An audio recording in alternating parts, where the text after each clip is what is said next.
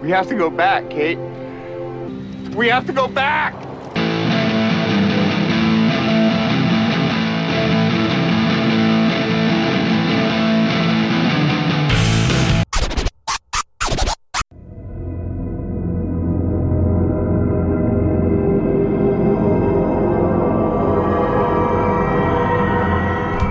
Hello everybody, welcome to Popcorn Saga Lost with me, your boy Michael Shanahan.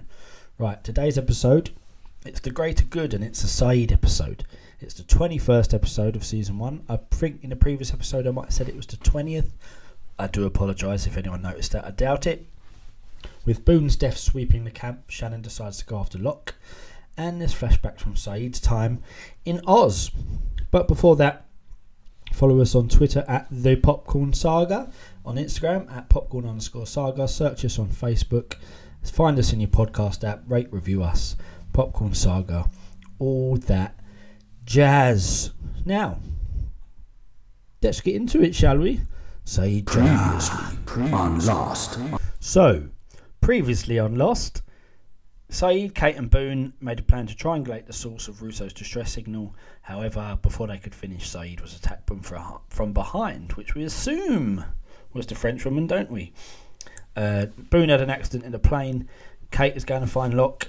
So let's get into one of those beautiful flashback. Sayid is led through Heathrow Airport in handcuffs. Oh, that's a bit close to home, bit of Heathrow. In an interrogation room, and is introduced to the CIA agent Elisa Cole and Robbie Hewitt, who is an ASIS agent. Don't know what that is. 300 pounds of C4 explosives were stolen from an army base outside of a Melbourne Territory cell. One of the members of this cell is Essam Taseer, with whom Sayid shared a room at Cairo University. If Sayid will infiltrate the cell through his friendship with Essam, the CIA will tell Sayid where he can find Nadia. So Nadia is obviously the girl he set free in the previous Sayid Central episode. In Australia, Sayid is praying in a mosque and watching Essam, who is praying a few rows in front of him. Towards the end of the prayer, Essam turns and recognises Sayid. He meets him outside the mosque and they catch up on old times. Essam has been in Sydney for about a year working as a lumberjack. Sayid inquires about Zara, Assam's wife, and learns she was killed sometime by a stray bomb while shopping. Well, that sucks if you're in Primark and you get blown up. Sayid, I'm only joking. Sayid sends his condolences, or gives his condolences, and Essam invites Sayid to come to his apartment. In Assam's apartment, his roommates Youssef and Haddad are playing video games. Sayid is introduced, and during the course of small talk he notices an electronic surveillance device in the smoke detector. Sayid takes Haddad's cigarette, holds it up to the alarm, and nothing happens. Sayid takes it apart and he finds a listening device. I mean, you can't get this stuff past Sayid, man. He knows what he's doing. Assam explains to Haddad and Youssef that Sayid knows such things because of his past in the Iraqi Republican Guard. Haddad suggests it may have been fate that brought them together. Sayid and Essam are playing soccer, football, in a park. The conversation turns towards the plans of the cell. Haddad has been Sayid's technical questions about blast radius and transport methods for explosives, but hasn't mentioned whether they've been acquired yet. Essam doesn't know, but he's been told his role in the mission. Essam is to martyr himself as a suicide bomber, but has doubts. Now, I know this shit happens, and this was probably around the time that, well, terrorism's still a big deal, but you get me, 2004-5 Iraqis. So Sayid's obviously going to be linked to these storylines, but it's a bit on the nose, but that's just me. Sayid relays the information to Agent Cole and Hewitt and pleads with them to help Essam get out. They refuse because if Essam disappears, the cell would become suspicious, scrap the mission, and explosives will disappear again. The agent instructs Sayid to convince Essam to go ahead with the mission. Sayid refuses, and Agent Cole threatens to have the CIA arrest Nadia as an enemy combatant with a record of insurgency. If Sayid ever wants to see Nadia again, he will have to convince his friend Essam to blow himself up. So Nadia's got this hold over Sayid, where he'll do this shit because he loves her, it's his sweetheart. But he's not thinking about that on his picnic with Shannon, are you, Sayid? Mr. Gerard, Mr. Lover. Sayid and Assam are walking through Sydney. Assam is terrified and wants to go back out, but Sayid tells him to do it for the greater good. When Assam doubts the goodness of a suicide attack, Sayid tells him to do it for Zara. Someone must avenge her. This solidifies Assam will, and he decides to do it and asks Sayid to go with him. For Assam, her dad was right. They had been brought together by fate. A van pulls up as he leaves the apartment. Haddad and Assam tell him the time has come to get in. They drive to a warehouse, get in a truck full of explosives. Haddad gives them both last-minute instructions, and Assam has a pistol in case of trouble. As Assam starts to get in the truck, Sayid tells him to stop. He admits working for the CIA and offers Assam a 10-minute head start before he calls the authorities. Assam is furious with Sayid, and he holds a gun to Sayid's throat. Instead of killing him, however, he turns the gun on himself. Ah, man. So he's killed himself anyway, but at least he didn't blow anyone up. Outside the warehouse, Assam's covered body is being wheeled away. Agent Cole honours her end of the deal and tells Sayid that Nadia lives in Irvine, California. She gives him some money and a plane ticket to a flight to Los Angeles, which leaves in 2 hours. Sayid is curious that what happened to Assam's body and is told unless someone claims the body, he will be cremated. This is the contravention to Muslim tradition, and Sayid demands his flight be pushed back so he may claim the body and make proper funeral arrangements. The agents agree, and he will be booked the next day on Oceanic Flight 815. Pew! Mic drop, yo. Back on the island, Sayid and Shannon sit with Boone's body. Sayid asked if there's anything he can do for Shannon. He says Boone was brave at the end. He wouldn't let Jack use the antibiotics, and he wouldn't let Jack take his leg. Ah, how brave of you, Boone. And Sayid's kind of like, well, I'm still going to bone your sister. Kate finds Jack, who is running erratically through the jungle looking for Locke. He's sleep deprived, low on blood, and furious because he based his medical treatment on Boone on Locke's story that he'd fallen off a cliff. Jack feels that if he'd been properly informed, he might have been able to save Boone. So Jack just can't let go, like his dad kept saying. And thus he sees Locke as a murderer. Kate asked him to come back to camp because the ground needs leadership and because Jack's been running through the jungle in circles. Hurley and Jack carry Boone's remains, or his body, to the burial site for a funeral. The entire camp is present and sombre. Jack asks Shannon to say a few words about her brother, but she can't. After a pregnant pause, Sayid gives the following eulogy. I didn't know Boone very well, and for that I'm sorry. On our 6th day here, a woman named Joanna died. She drowned, and Boone was the first one into the water. I didn't know him, but I'll remember his courage, and I know he will be missed. It was my fault. And after that little eulogy from Sayid and the admission from Locke, Jack proceeds to pummel Locke. Where were you? Where were you? Where the hell were you, you son of a bitch? What did you do to her? What did you do? Where were you? You fucked them to die! You lied to me! Where were you? So more evidence of Jack not being able to let go and basically just not accepting that sometimes these things happen. But Locke did lie, but, well, we'll find out. Sometime later, Sayid, Kate and Son walk Jack back to his tent and try and calm him down. Jack insists Locke is lying, and he tells them Boone's last word about the hatch, and now Locke had told him not to tell. They convince him it's more important that at the moment the one doctor on the island is to be rested. So Jack, just chill, brother. Come and see me in my tent later, yeah? Jack isn't the only one in dire need of rest, as Charlie and Son are trying to convince the haggard-looking Claire to sleep. She's afraid to in case something happens to the baby. and she's not all reassured when Charlie calls in Turnip Head. Well done, Charlie. Finally, Charlie convinces her by swearing he will personally guard the baby until she wakes up.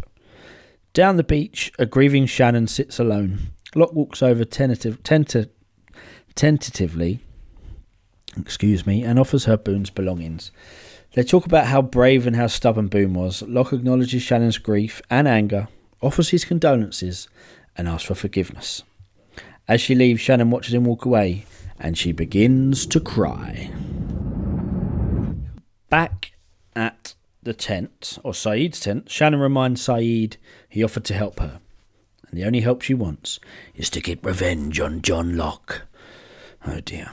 At Jack's tent, Kate has got Jack drinking juice out of a bowl. Nice. He tries to give it back, but she insists he finish it. He needs to get his blood sugar up. So now Kate is a doctor, and Jack tries to get up to find Locke again. Everyone is gunning for Locke. Kate strongly advises that he lie down, but she crushed sleeping pills into his juice. As Jack tries to process the fact that Kate has drugged him, he falls asleep. Kate, you sly old dog, mate. You actually drugged the guy. At the caves, Locke is trying to wash the blood out of his shirt when Sayid approaches. Sayid asks Locke to take him out to the Beechcraft, under the pretext of retrieving any working parts of the radio. As Sayid and Locke walk through the jungle towards the plane, Sayid's asking him several questions, so he's interrogating him. Sayid's using his skills again. Locke notices the interrogation and expects it's because Jack called him a liar in front of everyone. Sayid doesn't deny it. Finally, they arrive at the down craft. Sayid's not silly. He can tell a liar. And he's as curious as John. He's just trying to be the bad man for Shannon. But what about Nadia, Sayid? What about Nadia? Back at the beach, Charlie is having a hard time getting the baby to stop crying, and Hurley tries to help him out. They sing him a lullaby, check his diaper, and finally Hurley pulls out the big guns, and he sings "I Got You, I Feel Good" at the top of his lungs, but to no avail. Go on, Hurley, bring in the comedy. This little confrontation next between Locke and Sayid is decent, man. It's good watching. Like, Locke asks Sayid why he doesn't trust him. Sayid says it's part because he's got a gun in his pocket. Locke gives him the gun, and Locke admits that during the mission to triangulate Daniel's signal, it was Locke who knocked him out. Sayid grabs the gun in one hand because the message said, "It killed them all." Oh, sorry, and he puts a hand on Locke's throat. And it didn't like a good place to go. Sayid then asks about the hatch. Locke sidesteps and says the plane has a hatch at the end. So he's still lying. So Sayid knows he's lying about the hatch. Later at the beach, Sayid asks Shannon to walk with him. He tells her he's spoken to Locke and believes Boone deaf was honestly an accident. Shannon is not satisfied. This is a really long episode, so I'm going to wiggle through the last bit.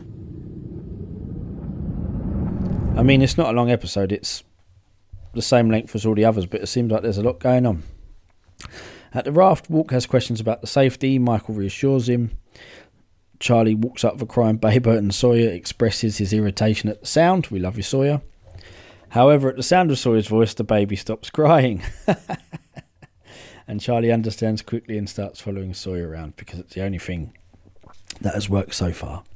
Jack is groggy and he wakes up with Kate watching over him. She brought food. He doesn't trust it. Suddenly he notices the key to the gun case is missing from his necklace. He starts looking around frantically. Sayid notices the commotion, walks over to see what's going on, and Jack assumes that Locke took it. But Sayid believes someone else may be responsible. It starts pouring with rain and Shannon pulls a gun out of the case. Shannon did it. Sayid, Jack and Kate sprint through the jungle and they break into the clearing and find Shannon with a gun pointed at Locke. They all talk her down, but she doesn't believe them. Sayid tackles her just as she fires and Locke falls to the ground. Shannon is furious and runs away. Kate runs after her. Jack looks at Locke's grazed head and walks away disgusted, leaving Locke in the mud. I mean, I know Jack's the hero and he can't let go, but he can be a proper dickhead. Like, leave Locke alone. Still later, Charlie sits in Sawyer's tent with the baby while Sawyer reads from an automotive magazine. The sound of his voice, only thing keeping the baby from crying. That's brilliant. As they find out whenever Sawyer stops reading, Claire walks up curious and sits down with them. Sayid stares at a new, subdued Shannon from a distance, and Kate tries to comfort him. Sayid wonders aloud if he didn't make a mistake. There's always a choice. Locke sits at the fire, putting a salve on his head. Sayid approaches, and Locke thanks him for saving his life. Sayid explains that he did it because he senses that Locke will be their best hope for survival on the island. But he doesn't forgive Locke, and he doesn't trust him. Sayid demands Locke take him to the hatch. Locke tries to sidestep again, but Sayid won't hear any more lies. So Sayid knows when you're telling the truth, and he knows when you're lying, and he knows when you're asleep, he knows when you're awake. Sayid is Santa Claus, and he wants the hatch. Right, so a really good episode. A lot to chew on, but I suppose it's just the aftermath of Boone's death has to be felt, and to transition into people trusting Locke, and Locke bringing other people into his circle of trust, meet the Fockers, and get Sayid into the hatch and other people. So that moves the story along well while blending it with the death of Boone. So I liked it. A lot to chew on though. It seemed like a lot to talk about that episode. Thank you for staying with me if you have. Little bit of trivia. An apparent continuity error arises when Shannon is shown to know the location and purpose of the case when only Kate, Locke and Jack had been shown to have its knowledge. It's only until season 3's exposed that we find out the reason. Kate let the information slip when defending the measures taken to secure the guns. Okay. Whatever. Great trivia that. The Sydney Opera House is briefly seen in the background. And yeah, that was Lost. That was Sayid, and that was The Greater Good. So let's have a look what's next time on Lost. We're getting really close to the end. Really close to the end. But before we get to the Exodus, it's Born to Run, and it's Kate. It's a Kate Austen episode. And yeah, Michael becomes violently ill, and Kate's past is revealed, and the mysterious hatch is shown to a few survivors. So that'll be next time. Thank you for listening to Popcorn Saga Lost. Beware the wrath of Jack, and Sayid is Santa Claus, I guess. What a conclusion to take from that episode. Have a good one, guys. Popcorn Saga. See you later.